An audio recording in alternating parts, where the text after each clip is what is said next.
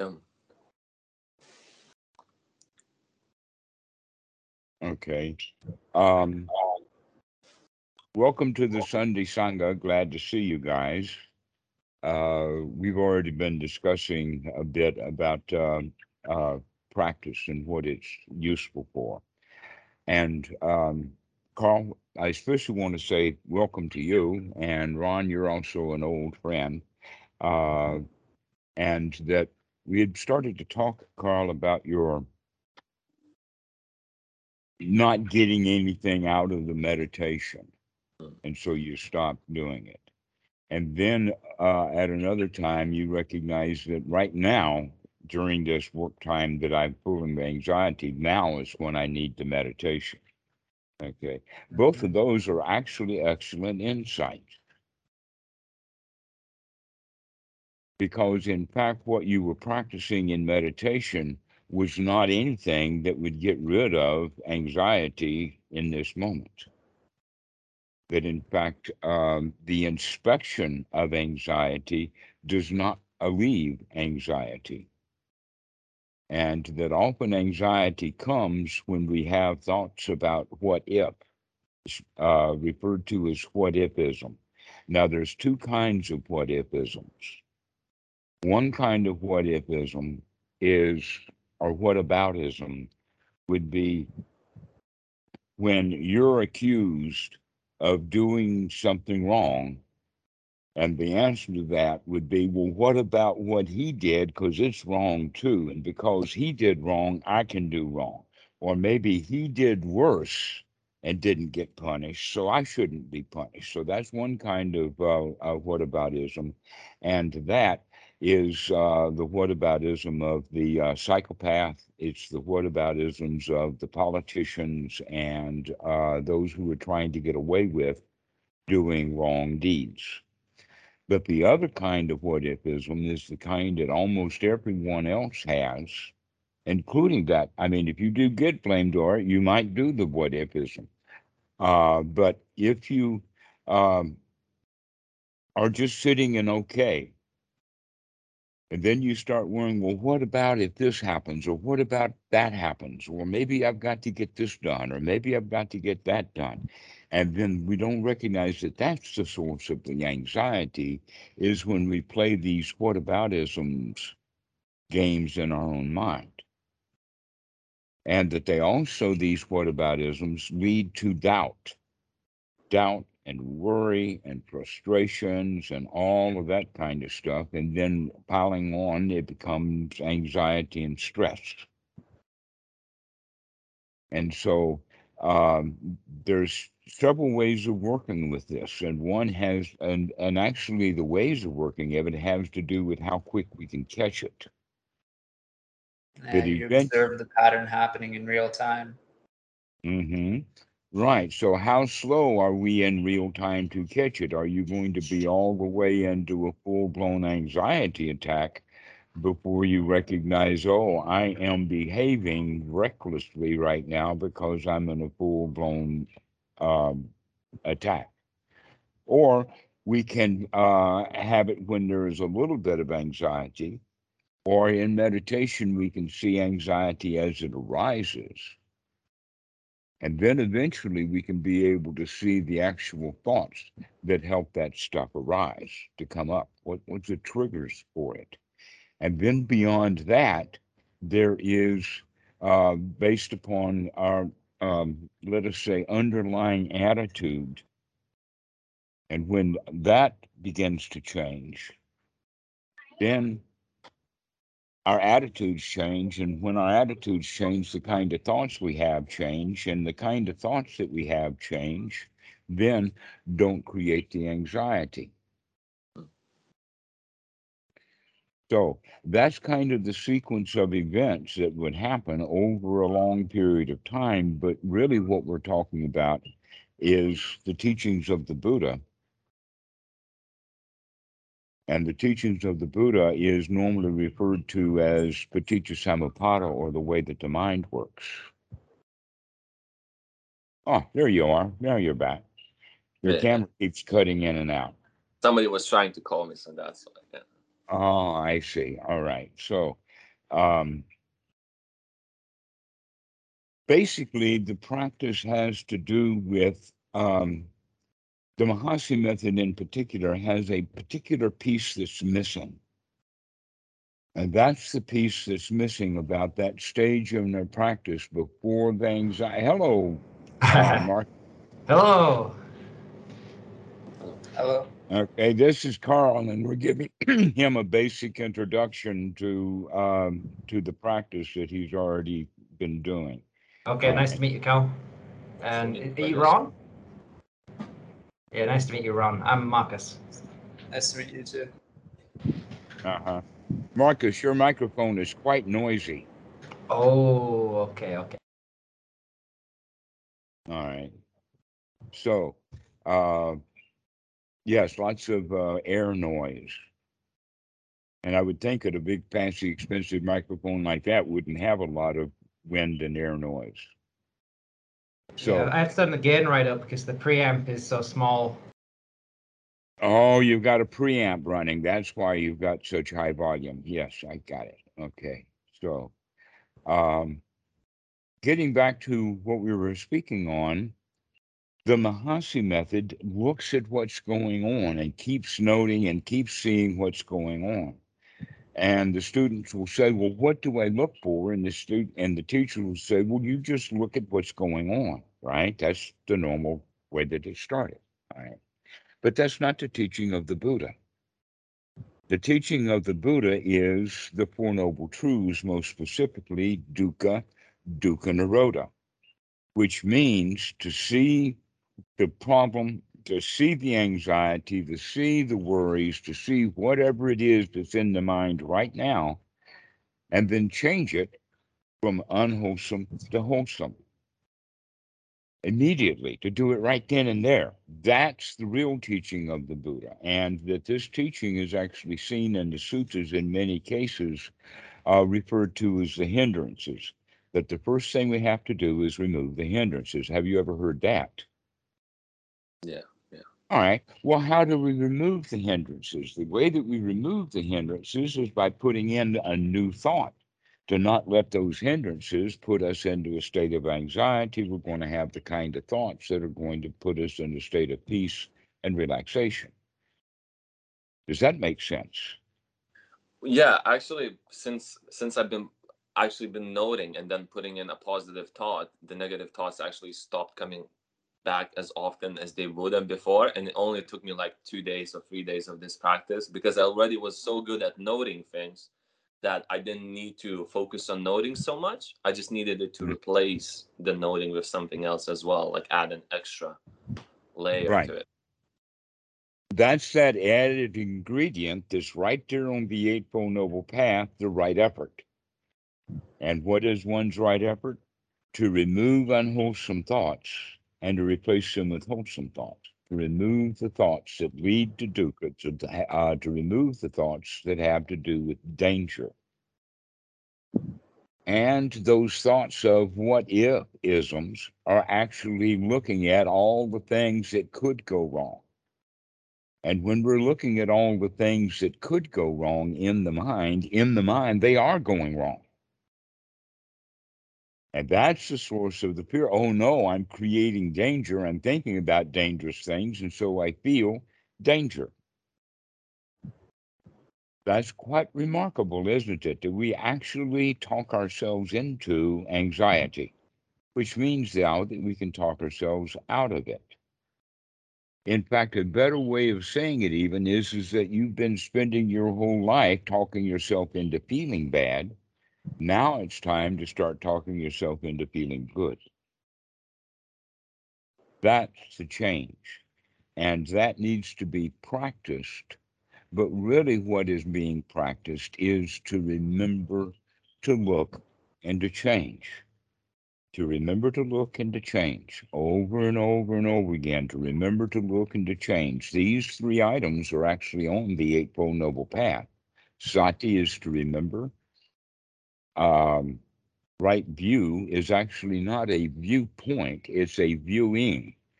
So wake up and look at what's going on and then make a change. All right. Have you ever heard the expression "wake up and smell the coffee"? Yeah, yeah. All right. Well, what are you going to do immediately after you smell the coffee? Take a sip. Ah, absolutely. All right. Now, that whole statement of "wake up and smell the coffee" is actually a specific way of stating anapanasati as a practice. To wake up, smell, which means to take an inhale, to take a deep breath, and to be in your sensory awareness, in this case, the odor, and then in a moment later into taste, but these are waking up and being in sensual awareness. And so this is much of the practice, in fact, is that let's get out of our heads and get into our sensory awareness, the eyes, the ears, the touch, the that which we use to know that we're in the here now, the senses that are experiencing what is being sensually experienced right here, right now.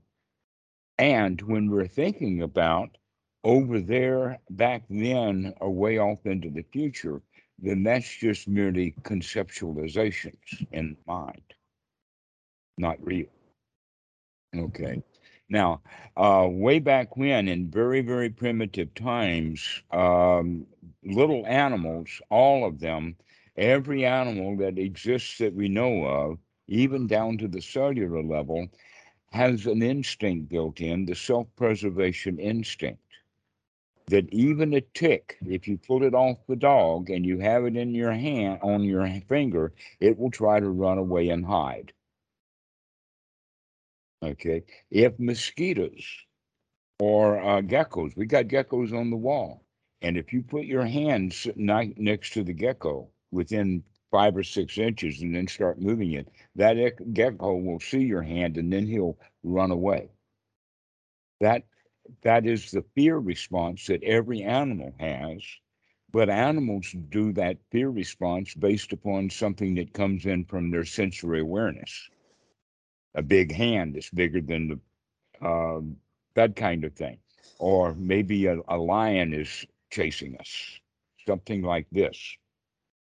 But as humans have evolved into the kind of thought systems and also the civilization that we've created, then in fact you can imagine that the jungles way back in ancient history were really dangerous, that humanity was always in a sense of danger, that there were many animals that were bigger than us. And so, in fact, we needed tools to protect ourselves. That if that it's just me and the lion, then I'm meat, I'm lunch. But it's me, the spear, and the lion. Now we've got a possibility of survival, right? And so basically, that tool set winds up being the village and then the city. And we have always used that instinct, but we've used also the higher part of the mind to find ways of getting out of the fear, but we haven't really dealt directly with the fear. In other words, humans have found a way to live a life that's relatively secure and not dangerous. And yet, all of that mechanism of fear is still in operation, except that now we become afraid of things that are not dangerous at all. An example of that would be a letter comes in the mail that's the electric bill, and we open it up and it's gargantuan. We don't like that. And so we put it on the table. And now every time we walk by that envelope and see that envelope, we feel afraid. Why? It's just an envelope. It's not going to hurt you. Isn't that amazing that we become afraid of an envelope sitting on a table? Or maybe the envelope triggers a fear, and then all kinds of thoughts will come about it. And so, what's necessary is for us to use these three things to remember to look at what we're doing and then make a change, to come out of those kinds of thoughts that have been very, let us say, well worn, well used habit forms, things that just pile upon pile upon pile upon pile. We just pile things on. In fact, everybody's got a PhD in dukkha, just piled higher and deeper. Would you say addictions fall into that place as far as like, I for some reason, addictions seem to me like they're much deeper behavioral patterns, or is it thought generated as well? Like the thought generates the addiction? Actually, we can look at an addiction is basically the mistake of saying, if you don't succeed, try again. Or it's been attributed to Einstein, but Einstein says he didn't say it. And that is that insanity, the definition of insanity is doing the same thing over and over again, expecting a new result. Right?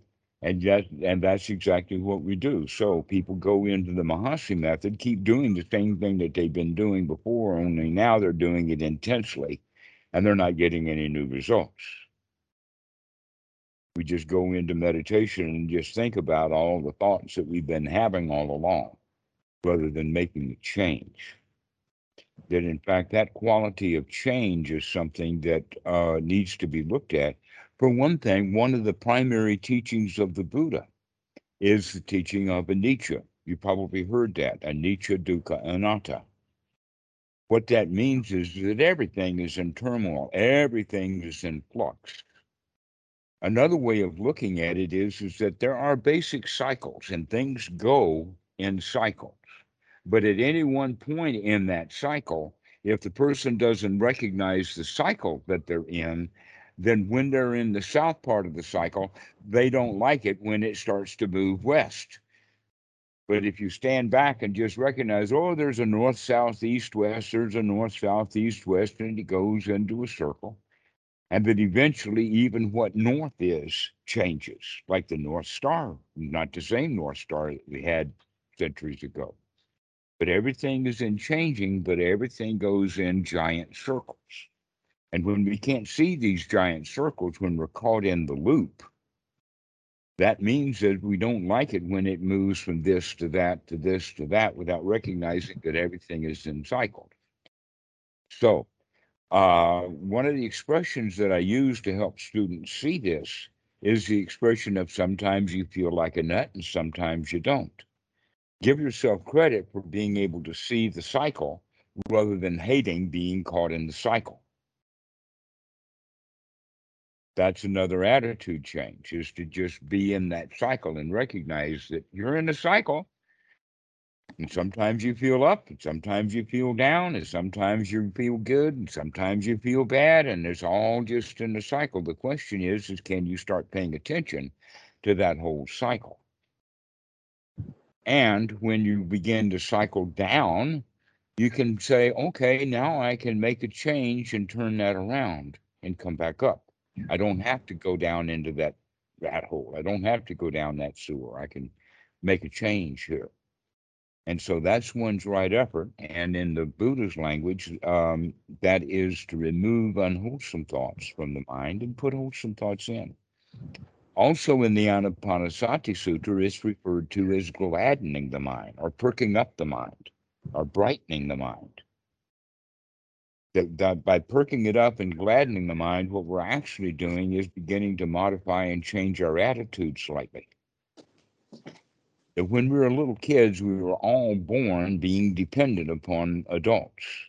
No child can be born and be abandoned by his mom and expect to survive even a day or two.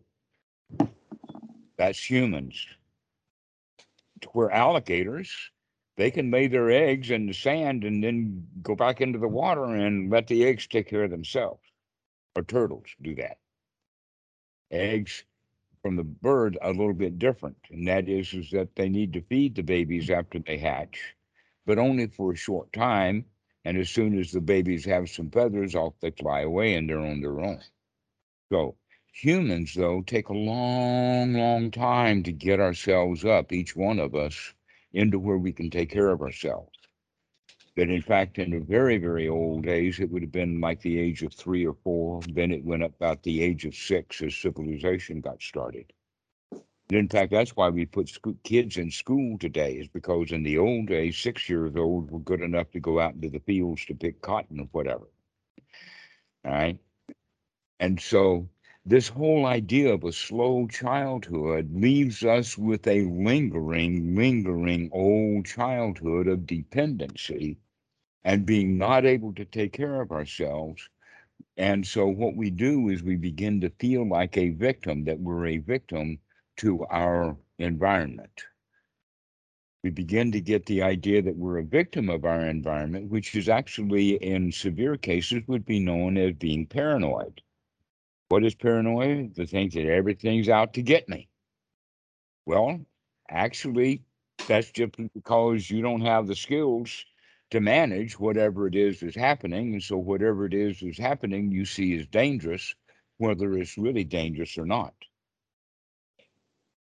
So what we have to do is start to rewire the mind that we had from childhood to recognize that we're not dependent, that we are capable, that I am not a victim of my own mind. I am not a victim of my own feelings. And yet most people are.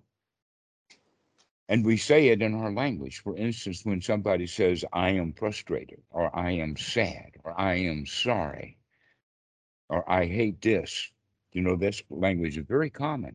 And what that means is that when I say I am angry, that means the anger itself is now bigger and more important than the little old me. I become the anger. Without people recognizing that in that case, the I, whatever the I is all over the place. It's not a permanent thing. Sometimes you feel like a nut, sometimes you don't. Everything is temporary. Things arise and they pass away, including selfishness. And when selfishness arises, that's an indication of dukkha. In other words, I'm not getting my way. I want and I don't get. Then, in fact, the classic definition is of dukkha is wanting something you don't have. And so people go into meditation. Okay, Ron. So when we go into meditation, that means that now we can begin to see those thoughts. And what is meditation? That means that we're remembering to look. Remember to look and to change. Remember to look and to change. Sati, Ditti, and I forgot the Pali word for right effort. But anyway, uh, taking the right effort to make the change over and over and over again. And as we do these three things over and over and over again, they begin to build a skill. And that new skill that we're developing is actually in the Pali Sama Sankappa, which is now the right attitude, the attitude that I can do this. The attitude of, oh, I can throw these hindrances out of my mind. Oh, I can do this. I can have an easy life. That's the right attitude. Is that like finding an authority within yourself, that you are the king of everything, of yourself? For me, this always made sense because I would never look for any teacher or anything like that, just because of that note that for some reason it always made sense that I have the authority to make the change. There is no teaching, there is nothing. It's within you that you have to keep looking. Yes and no. Mm-hmm. The no part is that many people don't know what to look for. And so they wallow around in ignorance looking for the wrong thing, when in fact, if they knew what to do, and that's what these skills developments are doing. In other words, you can have an artisan, maybe he's a sculptor, uses chisels and rocks. But if that artisan doesn't have chisels and hammers, he can't do sculpture. If he's got rocks but no chisels and hammers, and then there's the possibility that he's got chisels and hammers and no rock. Right? And so basically what makes him a sculptor is not the chisels and the rock. What makes him a sculptor is that he keeps going, chisel and rock and chisel and rock and chisel and rock, and starts looking at what he's doing and starts being careful about what he's doing, and he can turn that piece of rock into a beautiful piece of sculpture. Basically, that's what the human needs to do. He starts off as a rock that needs some chiseling done. Take some of the weight off. Find some of the things that are hidden within that rock, and we wind up with a beautiful piece of sculpture. But the point is that normally that rock does not have the skills of the sculpture, nor does he have the chisels and the hammers. So the whole point then of the Sangha is to help each other see the chiseling and the hammering, but each one of us has to do the work ourselves. But we need help with doing that. This is what the point was about the Buddha. When he talked about it, he said that this is an old path that I have rediscovered. It's always been here, and people in the past have seen that. And he said that people in the future will also see it for themselves.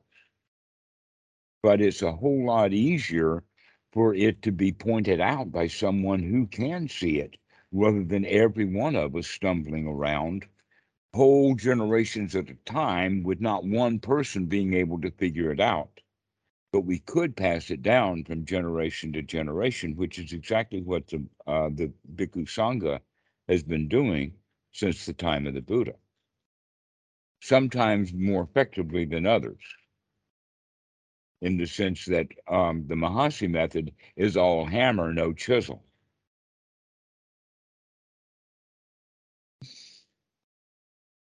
So that no hammer, all chisel, or all hammer, no chisel, means that all we can do is just beat on that rock without actually being able to sculpt it. The chisel is where we can take the pieces off, to whack that piece off, that unwholesome thought, throw it out in the mind right now. So this is the practice of Anapanasati, is that the most important quality is that gladdening the mind. Coming back over and over and over again. Never mind, start again. Never mind, start again. Oh, so what? Yeah, I feel bad. Never mind. And keep coming back to the wholesome thoughts. Go ahead. As I found, like, as I'm chiseling, I found out that I've been like removing some parts that you had like certain attachment to. Like, you could have built up this whole identity, this whole persona of yourself into this habits or things that you do in your life, and then as you start chiseling those things away, you start to lose yourself. So how does one see these things and not get frustrated with himself that he keeps losing these good parts that he thought he had about himself, but now he sees them as something that was just a false illusion? As a Right. Okay. Well, the old habit of frustrations over loss comes into play, and you're telling me now that you can see that frustration. The question is, can you see it in time so that the thoughts of frustrations don't actually make you feel frustrated, that you can throw that frustrating thought out now? yeah, because I Oh, what realized if I did it wrong? What if I did this? What if-isms? What about this? What if this? What if I lose that? Then what'll happen? Those are just more what if-isms. I think it all escalates if you, as you said, if you allow these thoughts to continue to build up, you build them. You can either build them in a positive way, or you can build them, you say, unwholesome way. And if you, what was I gonna say? I was gonna say about something about Dark Night of the Soul, because I found that essentially, as I kept chipping the Mahasi method, it would throw me into these really dark states because I was digging in shit, as you would call it. And as you're digging in shit and you're not seeing anything good about yourself, I'm not this, I'm not that, not this, not that. As you're seeing that, you get frustrated with yourself. Then you ask yourself the question, what am I in the end? What is me? And as you answer that question, what is you, you see that there's nothing left, and you're left with this blank page. So what do you do with that blank page at that moment? Well, that's the whole point then. That means that you can relax because there's nothing to it. Hmm. Well, what's really going on, though, is that you want there to be something. You want to be something. All right. There's actually a better way of looking at it, and that is in Sutta number 2 in the Asava Sutta, the Buddha talks about how looking at who am I in the present and what I'll become, or looking at who was I in the past. So dealing in the past and the future, or even in the present moment of who am I, is fraught with dangers. That's not the right question to ask. And so naturally, you're going to become frustrated with who am I as a question. Why? Because the reality is that whoever you are, you're still a moving target. So anything that you point saying, that's who you are, well, you've already moved over there. You're not you're moving target. All right. So this quality then is better. A little bit better question would be to look at it from the perspective of who I am not. I am not these feelings. I am not this body. I am not this memory system and all of these memories. I am not even perception itself, the process of seeing what I think reality is, rather than actually taking sensory input and experiencing reality. I have to make sense out of it. That making sense out of it is what we call the process of perception, naming it rather than just allowing it to come in. All right. And then the last one on it is that the one that the Christians get most confused about it, they think that I am consciousness itself. So when they go to heaven, it's the soul that goes to heaven. Okay, you heard that, right? There's a soul that goes to heaven. Except that when you think of the soul, you don't think of the soul as having eyes, because the soul doesn't have eyes. It doesn't have ears. It doesn't have any sensory awareness. So if a soul goes to heaven, how will that soul even know that it's in heaven unless it has some sort of consciousness that I am in heaven? Well, what's the evidence? Well, they say they have golden paved streets. Well, okay, if they have golden paved streets, how do you know that they're golden if you can't see them, right? So this is the whole point about the consciousness is that you're not the consciousness either. But what you are is a product of those things after they're put together. Just like a car, when it's spread all over the yard, the engine's over there, the seats are over there, the steering wheel's in the tree, the rats eating the wiring and all of that kind of stuff. You don't have transportation, which was the original intention of the car. You have to put all that stuff back together into a system, and then you have transportation, right? So another example is an old style wind-up alarm clock. That clock will function when it's put together, but if you take it apart and pull all the gears all around, then you don't have any ticking.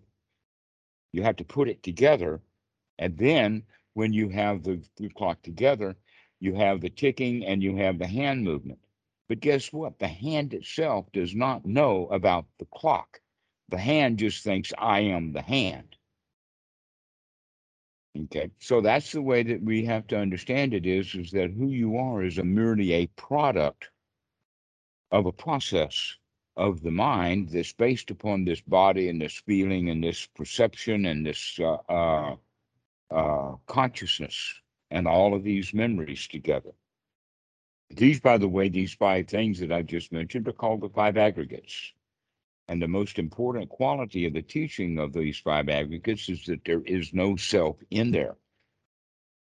A lot of people mistake it and say, I am the body. In fact, look at how many industries are in business. Look how many different industries and businesses there are that capitalize on people who believe that they are the body. An example of that is toothpaste. People will buy toothpaste because these are my teeth and I were told to take care of them. All right. So you have the clothing industry, the fashion industry, the shoe industry, the handbag industry, you have the cosmetic industry, you have the weightlifting industry, you have the sports industry. All of this is because of people making the delusion that I am the body. In fact, you're not the body. And the body changes. If I am the body, then when all the cells of that 5-year-old died, why didn't that person die? He didn't. Those cells were replaced. Something new came in. But we fail to recognize that changing process. And so we don't recognize that I am a process. We recognize that I am this, that, or the other thing, which is part of that process. So that's the way of looking at it, is to look at it from the situation I am not. I am not the feelings. I am not angry. I see anger. If there's a me in there, it's the one who observes the anger, not the one who is angry.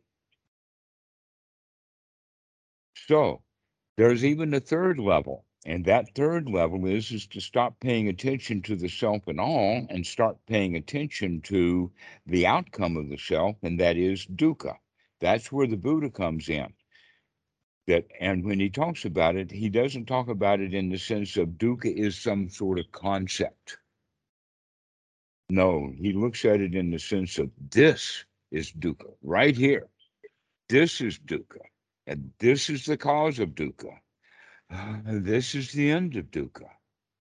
That's the way that we look at it, is that I'm experiencing, I see the dukkha in the mind right now, which means I woke up and I looked. Now it's time to make a change, to gladden the mind, to come out of it right then and there. Over and over and over again, we practice that.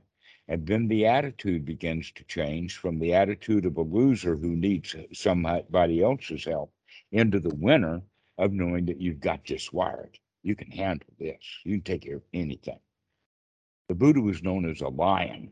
This is the lion's attitude. The lion is the one who is the boss of his own life. Most people, when they're talking to the boss, if the boss comes up and starts asking them a question, we immediately go into he's the bigger and I'm the little. He's the big guy and I'm the little guy. It's hard to come up to the point that, no, I'm just as good as he is. And in fact, because you're a Dhamma dude, you're actually better than he is. He may be a boss, but that's his delusion. Yeah, that's what I was saying about authority. Once you see the authority within yourself, you cannot be a victim anymore in any situation, in talking to your boss, and in Dharma, in life, in anything. Mm-hmm. But in fact, if you're a victim, what we're a victim to is that anxiety. That's what we're victims of, is our own feelings. And we're a victim of our feelings because we don't know them very well. And when we know them, that means that we can make good friends with them. And as we make good friends with our feelings, we recognize that, hey, these feelings, this survival instinct has kept me alive my whole life. That it made me breathe at night when I wasn't conscious. It made the heart beat. So this instinct of survival has benefits, but it's overburdened. That it's actually primitive.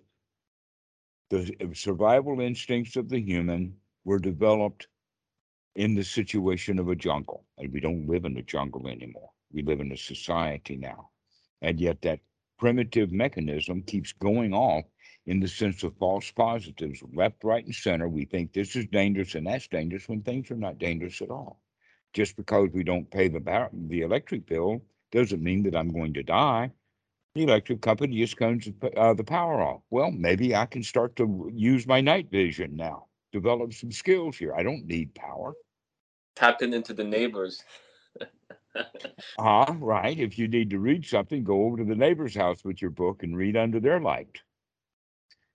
Then, in fact, this is something quite interesting about Wat Suan Mokkh.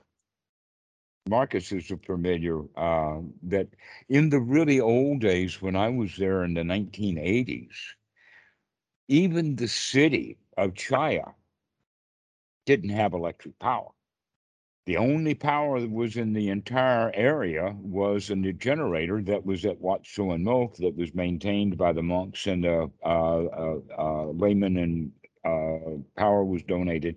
But the generator only ran for a short period of time, starting at a little after sundown, about 6 or 7 in the evening, and it would run till about 9 or 10, which means that's the only time that you had electric fans. That was the only time you had any evening time, and that would be so that the monks could get back to their kutis and get settled in, and then lights out. But all day long, no electric power. I found that amazingly difficult in the beginning and amazingly freeing over time. But we have become completely dependent upon electric power. Here on the island, the power goes off on a regular basis. And every time the power goes off, I have to check how I feel about the power goes off, because ultimately it's okay that the power goes off. So the computers are down. So this is down. So what? I'm okay. But in our society, oh, you don't pay that electric bill, that's a kind of sentence of death. And we become afraid about this, that, and the other thing, to where, in fact, this is not even worthy of fear from a wise position, but it is worthy of fear from a child's position. And so we're going to change that attitude. And how do we change it? Very slowly over time, by keep talking ourselves into feeling good. Talking ourselves into feeling good over and over and over and over again. Everything's all right. Everything is fine. There are no worries. There are no troubles. This moment is good enough. And we start to develop satisfaction. But that satisfaction doesn't come so long as there's still fear. That fear is the basic emotion, and we're not going to really get anywhere until we deal with the fear. And you probably heard that the Buddha is actually quite big on fearlessness. There's sutras about it. But in fact, in one of the sutras, he actually goes off into one of these haunted, dangerous places. It was actually close to Bodh Gaya because it was a swamp. Deep southern swamps with swamp gas and crazy animals and all that kind of stuff. And humans don't like to go there. And then the humans eventually get the idea that that place is haunted because it was naturally dangerous anyway. And the only people who are still there are the ones who died there. And so the Buddha would go to these places and hang out with the idea that when fear arose, he was just going to stand there and examine the fear. Because the reality is that right now there are no snakes crawling up my leg. Reality is that there really is nothing right here, right now that is dangerous other than my thought about this is a dangerous place. And then we have places like, have you ever heard the name of Bayagiri? It's Achan Chah's lineage, Wat, in Northern California. The word abaya, the word baya is actually the word for fear in the Pali. And abaya means not fear. And giri is actually the word for hill. So it would be then translated, possibly wrongly, as fearless mountain. But in English, the word fearlessness has a different quality than what we're looking for. That fearlessness is actually what the warrior would have as he goes into battle. It's called courage. In other words, he's going to get on top of his fear and go do what he wants to do anyway. All right. So he looks and appears fearless, but what is happening actually is a war within, that he's getting over his fear. But we're looking at it from a different perspective, and that is that we're looking for the words not fearless, but safe and secure. Safe and secure are nurturing words. Everything is okay. Everything is safe. Now, that's a better definition of the word abaya. So we could actually be translated as safe mountain or secure mountain rather than fearless mountain. Fearless has a too tough a quality to it that we don't need so much. In other words, the warrior who is truly secure and safe and comfortable is not putting on his armor, getting ready to go to battle, because the guy that he's going to go to battle with is actually his friend, and there's nothing dangerous here. That would be secure. And so this is the way we want to start looking at our environment, is that it's actually a safe and secure place, at least the environment that you're in right now. I mean, look at around the room that you're in, and you recognize that there's actually no snakes on the floor crawling up your leg. There's no alligators. Everything is actually okay right now. And so we have to give ourselves that little hit, that little juice, that little sugar of saying everything really is okay right now. Everything is safe. It's not dangerous. And we start working with that over and over and over again. And we start developing that as a new habit of everything is safe, everything's secure, rather than having the thoughts of what about this and what about that going wrong. The what about is the reality is everything is safe. And so we keep looking at it and seeing, yeah, the reality is that things are safe. Nothing to do and no place to go. And right now, everything's okay. And so we keep playing that one over and over and over and over again. And pretty soon we begin to feel that way. We do feel safe. And so now we're practicing that in our meditation. And as we walk into the office and there's the boss with an angry expression on his face, and most people will bring that fear back up. What if he's angry at me? What have I done wrong? What if this? What is that? But in fact, possibly the best way to see the boss when he's angry like that is to just to say, "Hi, boss, I'm so happy to see you," and give him a big smile. He may change his expression right then. But if we become afraid because we see danger in the face of the boss, then now we're going to be in that one down victim's position. He's going to be the one on top. So we have to remember, have to wake up and smell the coffee. Wake up and recognize that, hey, I can handle this. What, angry boss? I've seen angry bosses before. Been there, done that. I know what to do with an angry boss. I smile at him. For me, fear, as far as I've been doing martial arts most of my life, and I've been in confrontational situations, it caused me to face certain fear. And then the fear is usually, what if I get injured? And then eventually, sometimes I would get injured, and then the injury wouldn't even be so bad. I would be even more relaxed when I got injured, because the fear itself of the injury was already bigger than the injury itself. Like you break an arm, you break a leg, a bit of pain here and there is fine, but the fear of it is what it actually causes the suffering. That's when I realized, oh, the mind is what causes the suffering, really. It's not Yes, the injury exactly. itself. Not the I can injury almost itself. laugh through a lot of pain nowadays, because I'm like, hey, here's the mind making the situation bigger than it is. All right.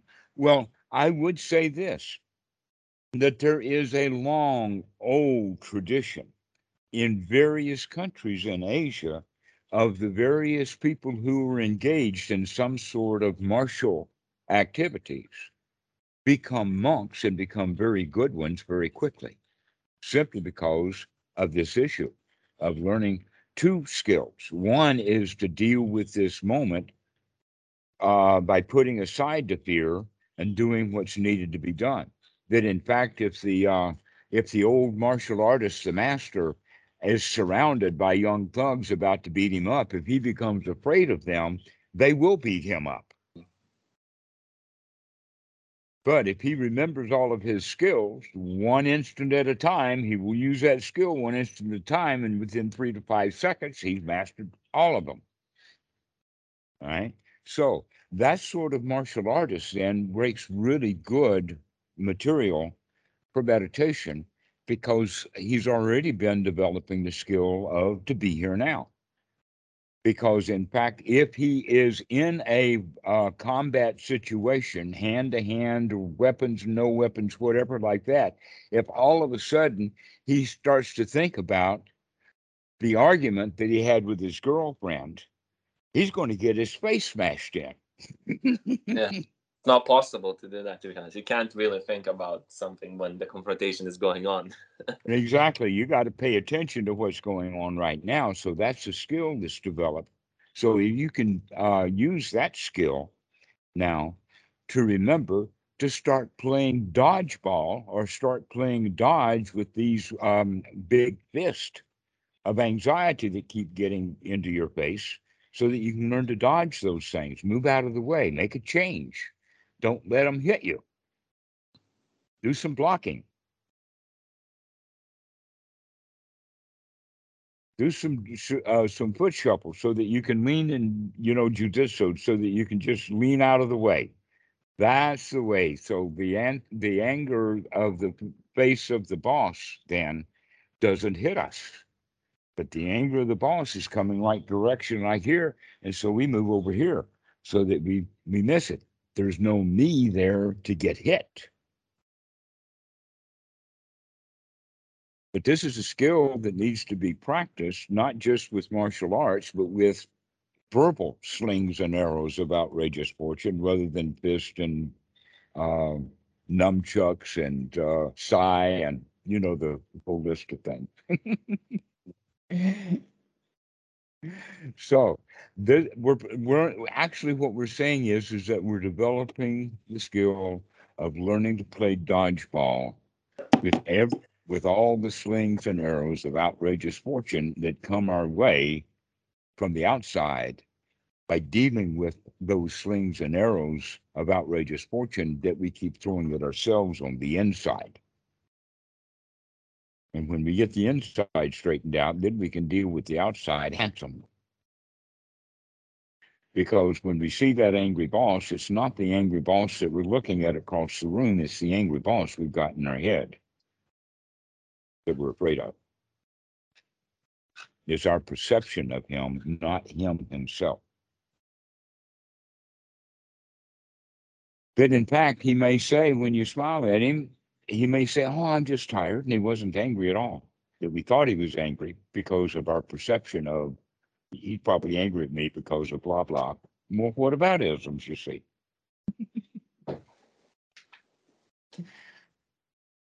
So this is the actual practice of Anapanasati. And a lot of people think that all meditation is done squatting on the floor.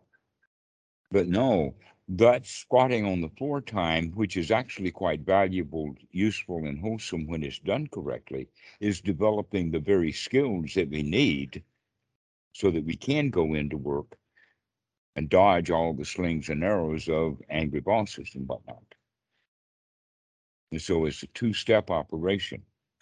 But if we say, "Oh, if I just sit in meditation, it will develop all the skills that I need right then and there so that now everything will be okay out in the world." Mhm.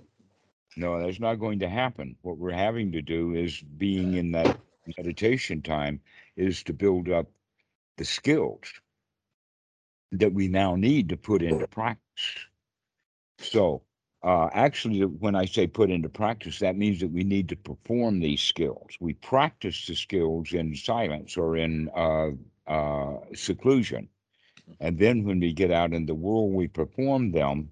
And when we get really good at performing them, then we can just play with them so that all the world is just play. Like the Hindus say, Leela, or as Shakespeare said, all the world's a stage and every one of us is an actor. Have you ever heard that? Yeah. I forgot what one of the plays it comes out of. Hamlet, maybe. Pardon? Maybe Hamlet. Yeah, there's a lot of stuff is in Hamlet. "Me think the lady doth protest too much" is in Hamlet. Some of his best lines are in Hamlet, to be or to not be. So I would believe that one too. So all the world's a stage, and each one of Oh us is no, a it's player. wrong. It's as you like it. There you go then. As you like it. As you like it. Okay. All right. So in all the world's a stage, and each one of us as players, there is one more point to it, and that is that not only we are players on the stage, but we are reading a script. What is the script we're reading? The script that we learned of who I am in childhood.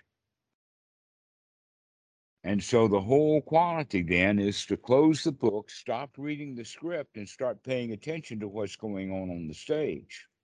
And pretty soon you can recognize, hey, wait a minute, all these people on the stage are just reading their own script, and I don't really belong here, so I can go down and sit in the audience, which is, by the way, pretty empty in this theater. And I've got a lot of room here in the audience because everybody that I know is on stage reading a script.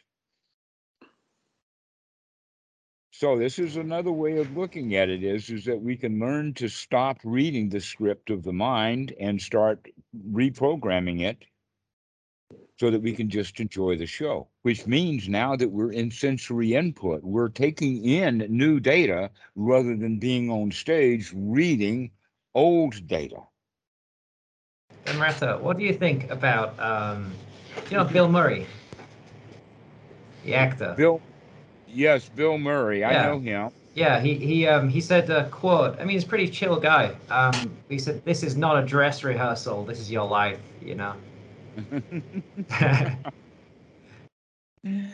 Yes, that's right. Everything is just as it is. This is life.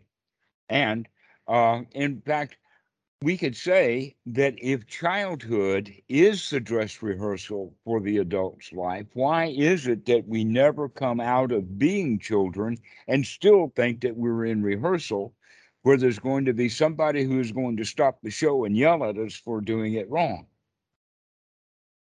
Where, in fact, in theater, you've probably heard the expression, the show must go on.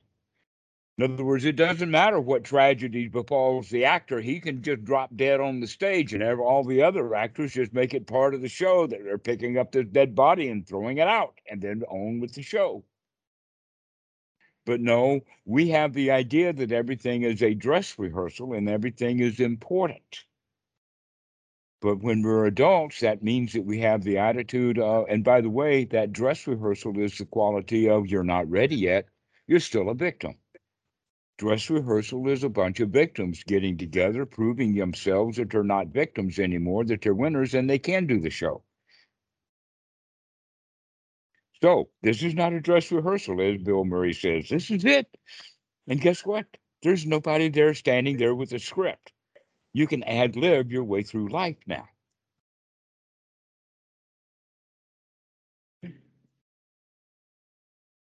And you can become chill. There's no reason to continue to do it the old way. We have to make a change. I think when when you say child, you mean like child as you've been structured by authority to do this, to do that. But I've been having this longing to go back to this childhood mindset of worry free. Nothing is a problem. I want to just play around with my friends. I want to go slide off the slides. I want to enjoy the snow. That's what I've been Okay. longing for to go back to. Almost feels like. Okay. Well, the things that you mentioned for the longing is actually more, or let us say, later things. Mm-hmm. The reality of the situation is that when an infant is born, he is nurtured and taken care of. If he doesn't, that child will die. And even after 2 days of birth, a new infant, when he does his first poopy after 2 or 3 days, everybody is so happy to see that big yellow turd come out because that shows that the digestive system is working, as opposed to the child getting fatter and fatter and fatter after 5 or 6 or 8 days and he hasn't taken a crap yet. That's really dangerous, right? And so every mommy, and in fact, I've seen women take that turd, put it into a napkin, and show it off to their friends. But that 16-year-old boy, or that boy that grows up that laid that turd, now he takes a dump in the living room floor, and what's the people going to do? They're not going to be proud of his new turd. Not at all. No. Something happens in our childhood that changes us, and that happens at about the age of 6 when we're put to work. You're told to go to school. You're told to pick up your clothes, do your homework, put down your cell phone, do what you're told to do. and we lose that very young childhood playfulness that we had at the age of 3 and 4. How can we maintain that feeling of 3 and 4 when mommy is now putting us to work? She's nurturing us a little bit, but that nurturing now has a whole lot of, you got to go do this, that, and the other thing in order to get my nurturing. It becomes conditional love now.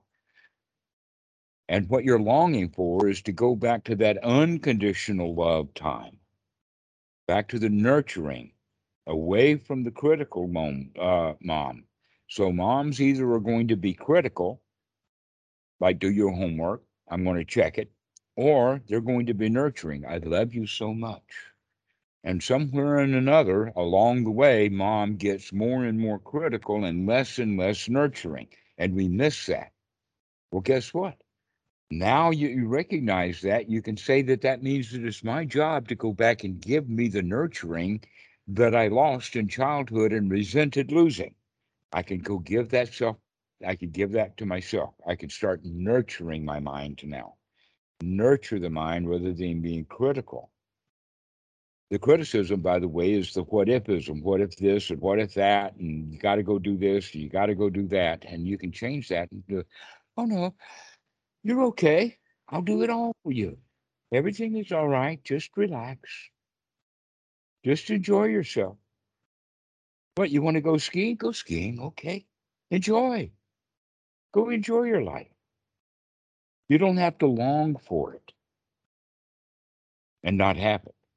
That whenever the thought comes up about longing for it, you can say, oh, I've got it right now. Yeah, I can just take a deep breath and just feel nurtured. Feel free.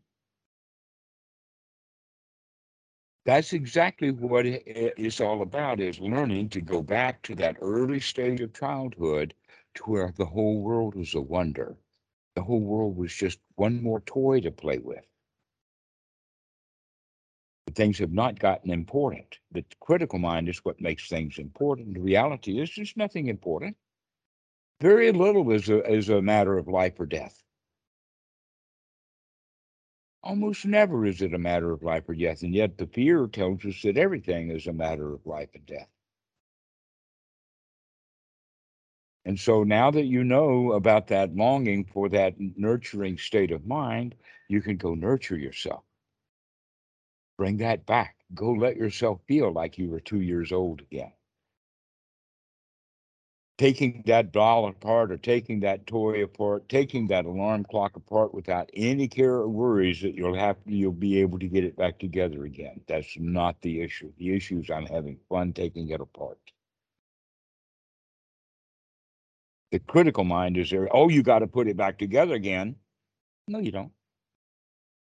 You know what I'm realizing? I'm almost like tearing up right now because I realized I've been nurturing myself with certain addictions throughout this time, but that's what I was longing for. Even when you said longing, that word longing is that's what I was longing for when I'm engaging in some sort of these rituals and habits of addictions.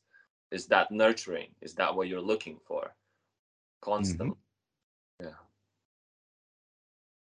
So nurture yourself. Give yourself that juicy ice cream of the mind. Let yourself feel pleasure. In fact, intentional pleasure. Intentionally let yourself feel really good, really satisfied, which is also freedom from fear. That a little child who is being nurtured is not afraid. The child who is afraid is the one who is drawing his ABCs, worried that somebody's going to say he's doing it wrong. And that's where the fear comes in. The fear of every child in the Western world is retrained from the fear of real danger into the fear of the artificial dangers of our society. And so everything that you wind up being afraid of now is not actually a matter of life or death anymore. So you don't have to be afraid if you wake up to it. Yeah, yeah. I'm really glad we got into this because, like, as I think this was the missing part is the, as you said, Mahasi method is just looking. So I was able to look at it all the time, but I did not know how to replace it. So this addiction issue kept staying and staying because I couldn't replace it with something else. But now that I can take my own charge and replace it from within with my own nurture, I can move past these addictions. I don't want to say get over it, because there's nothing to get over it. It's just seeing Well, that. in this moment, you can get over it. Yeah. Long term, we're not interested in. We're just wanting to get rid of it right this very minute. That's where we're developing the skill. If you have the idea, oh, I've got to get rid of this long term, which is the way that the Masi method is, then we're not making any progress. The progress is made when you say, never mind about the future. Right now, I don't have to feel worried. Right now, I don't have to feel anxious. Never mind about the future. Let me at least develop the skill right now. And then maybe 10 minutes from now, I can do it again, over and over and over again. This needs to be practiced. Why? Because you have been practicing being unhappy since you were about 3 or 4 years old. Practicing doing what you were told to do.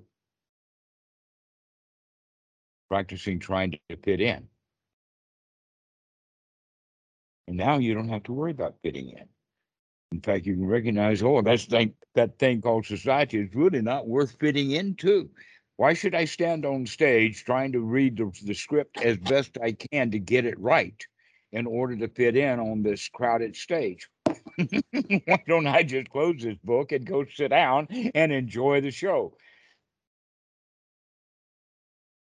Well, we were taught that we had to participate when we were kids. That's the whole point about the critical mind state. And so we remain critically minded of ourselves.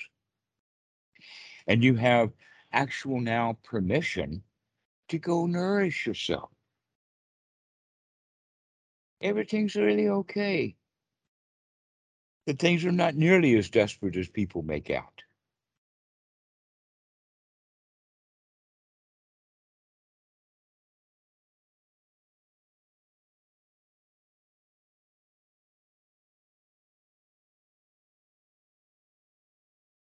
So I'm glad that you've gotten some benefit out of this, Carl. This has been good.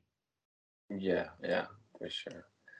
Now I'm tapping into. I can feel like a lot of pressure easing off the body, but I understand that this is moment to moment, that I have to ease that pressure, because that pressure comes back as soon as they say, okay, that's enough. No, that's enough. I can stop now. You can go back to the old way, and it's not. Mm-hmm. You have to find yourself again. Yeah, just remember right now you're okay. Right now, to remember the sati, look at what we're doing and make a change. Right now you're okay. And if you wake up, you remember to wake up, and you're already having a mind full of wholesome thoughts, and you can congratulate yourself. Yeah, I'm already okay. Yeah. Nothing to do here. And so we keep practicing this over and over again, these skills. The skill actually we refer to as the skill of just a little bit of satisfaction. To get yourself into a small state of satisfaction. This is okay, I can handle this. And then that state of satisfaction as a skill will start to grow. So you become more and more and more satisfied to the point of yippee-ki-yo-ki-yay, this is satisfying. And then that mellows out too. It's all a process.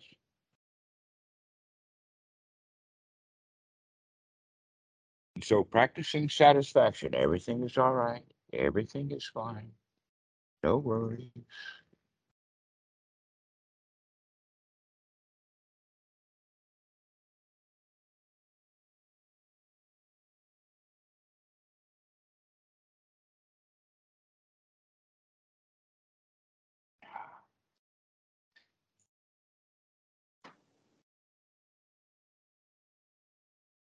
Well, Carl, I hope to see you again. Let's go ahead and finish this up, and we can talk some more. There's a lot more to it, but this is the point of turning things around. The turning things around is to nurture yourself, to remember that you're already okay. You don't have to do anything to be okay. You're already okay.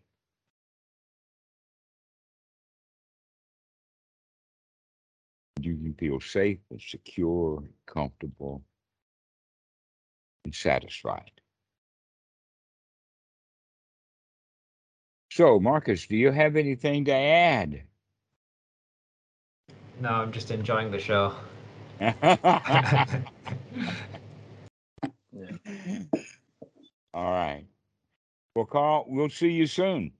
Oh, thank you. You Thank you. can you can call on Skype. I think you already know how.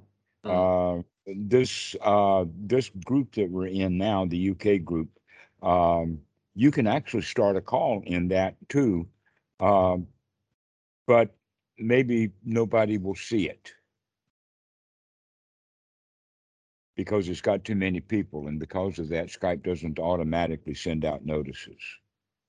But you can get you can find the Skype name of Damarato, and then you can call anytime in the daytime. And I'm really glad to meet you.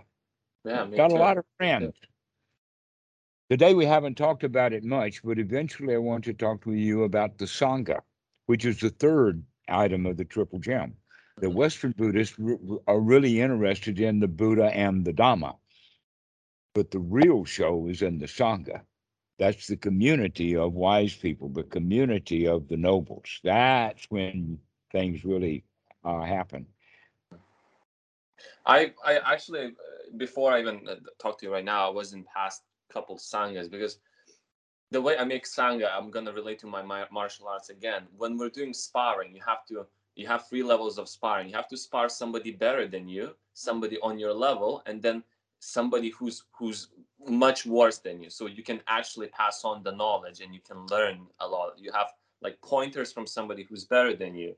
Then you have competitive levels of somebody who's on the same level with you, and then you can pass on the knowledge who's a beginner, as you I say. know. That's I've been a beginner. I've had the tar beat out of me.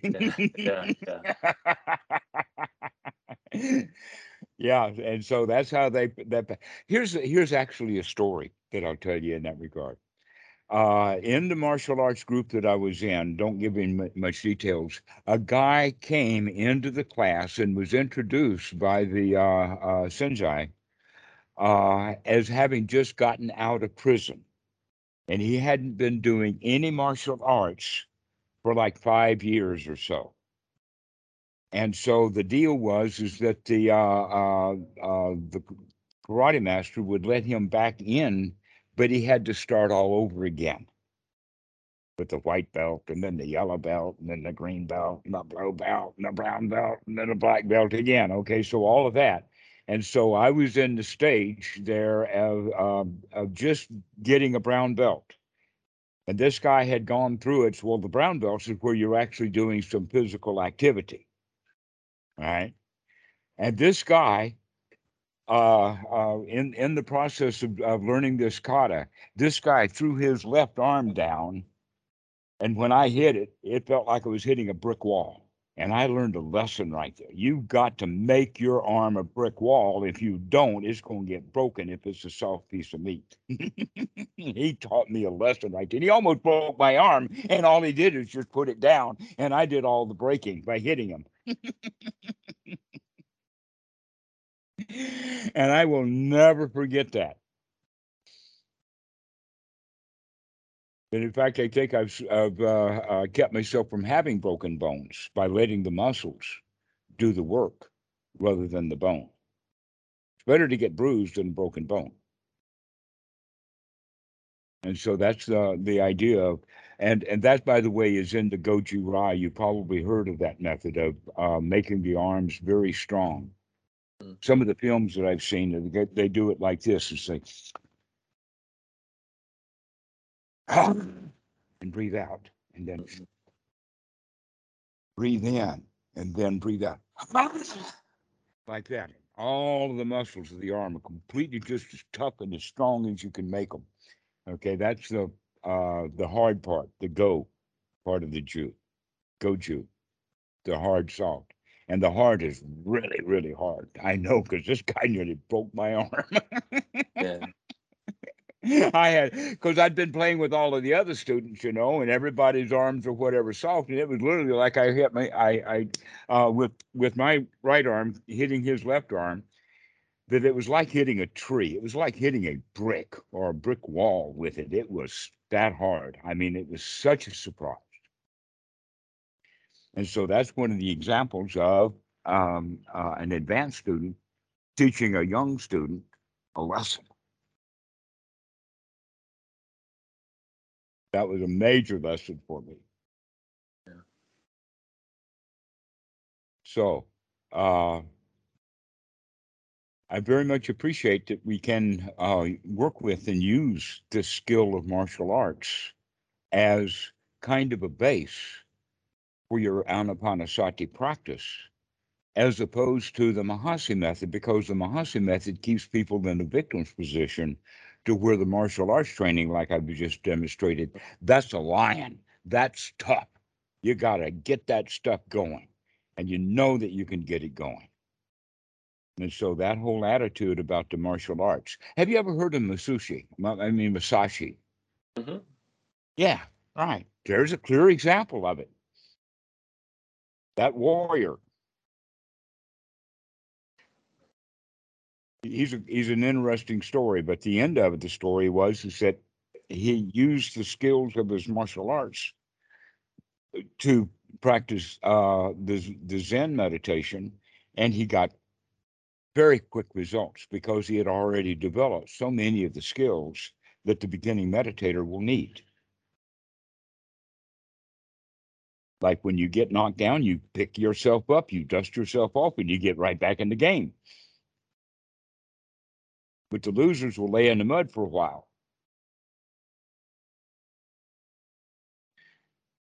And so that's actually, congratulations on that. That's a good skill to come into meditation practice with, is the knowledge that you can handle it. You can handle the pain. You can handle this. There's nothing to it. You can nurture yourself. I think my favorite quote is from Lao Tzu. He says, like, even if the mountain falls on my head, I will go through this practice, even if the even if the mountains were to fall on my head. That's always stuck with me. Even if the mountains have to fall on my head, that's the kind of attitude. Right, that's an attitude, isn't it? Because real mountains don't fall on real people, but the idea, that concept of, I can handle anything. So you can handle this, and you're going to learn to handle it with nurturing. Yeah. Excellent. Okay, guys. Well, thank you so much. This has been a really great call, and I hope to see you again, Carl. Yeah, it was a blast. Thanks. See you. Take care, guys. Okay, bye-bye.